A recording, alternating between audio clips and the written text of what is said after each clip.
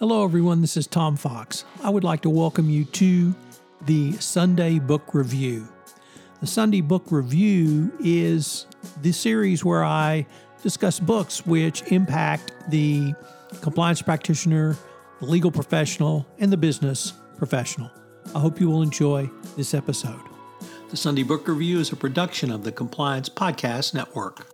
First, a quick word from our sponsor.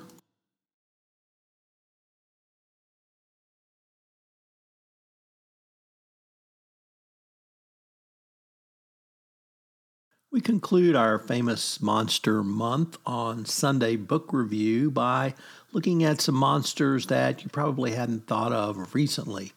The first is the Headless Horseman from The Legend of Sleepy Hollow, a Gothic story by Washington Irving. And it is the story of an American a Hessian soldier who's decapitated in battle by a cannonball and then terrorizes the countryside. Next up, 20,000 Leagues Under the Sea, a novel by Jules Verne.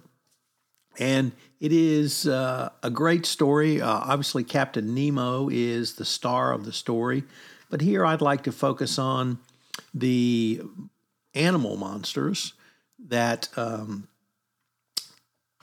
endanger the ship, the Nautilus, the underwater submarine. And if you saw the movie, you'll recall the octopus that attacks the ship and how powerful that scene was.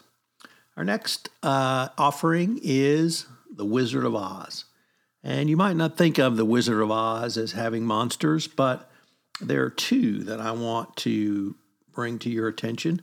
Of course, the Wicked Witch of the West, played by Margaret Hamilton, is perhaps the most known, but I'd also like to have a personal monster shout out to Nico, the head of the winged monkeys, which terrified me as a little kid.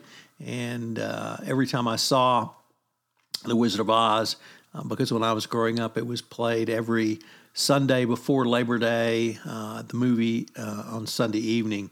And those winged monkeys terrified me forever and probably traumatized me forever as well. And our final offering comes from Theogony. And Theogony is a poem by Hesiod about the origins, genealogies of the Greek gods. It's a large-scale verse talking about how the gods came to be created and established their control over the cosmos. And the reason I bring up the Greek gods is because, like humans, Greek gods can sometimes be good and they can sometimes be bad. And the difference can be often a very fine line.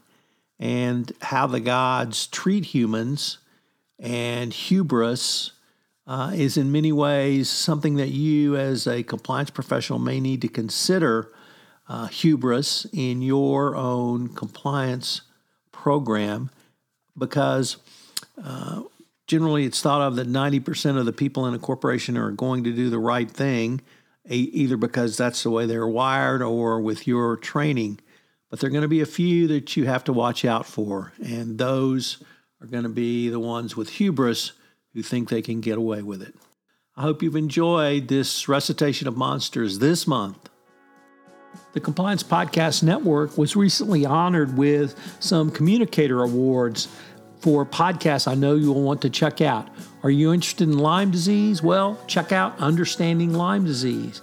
And check out the Hill Country Podcast, where I look at the people, places, and things of the Texas Hill Country. Also, we have a new podcast series on the Compliance Podcast Network, which I know you will enjoy, The Corruption Files, where together with Hughes Hubbard partner Mike DeBernardis, we take a look at some of the most significant FCPA and international anti-corruption enforcement actions over the past 15 years.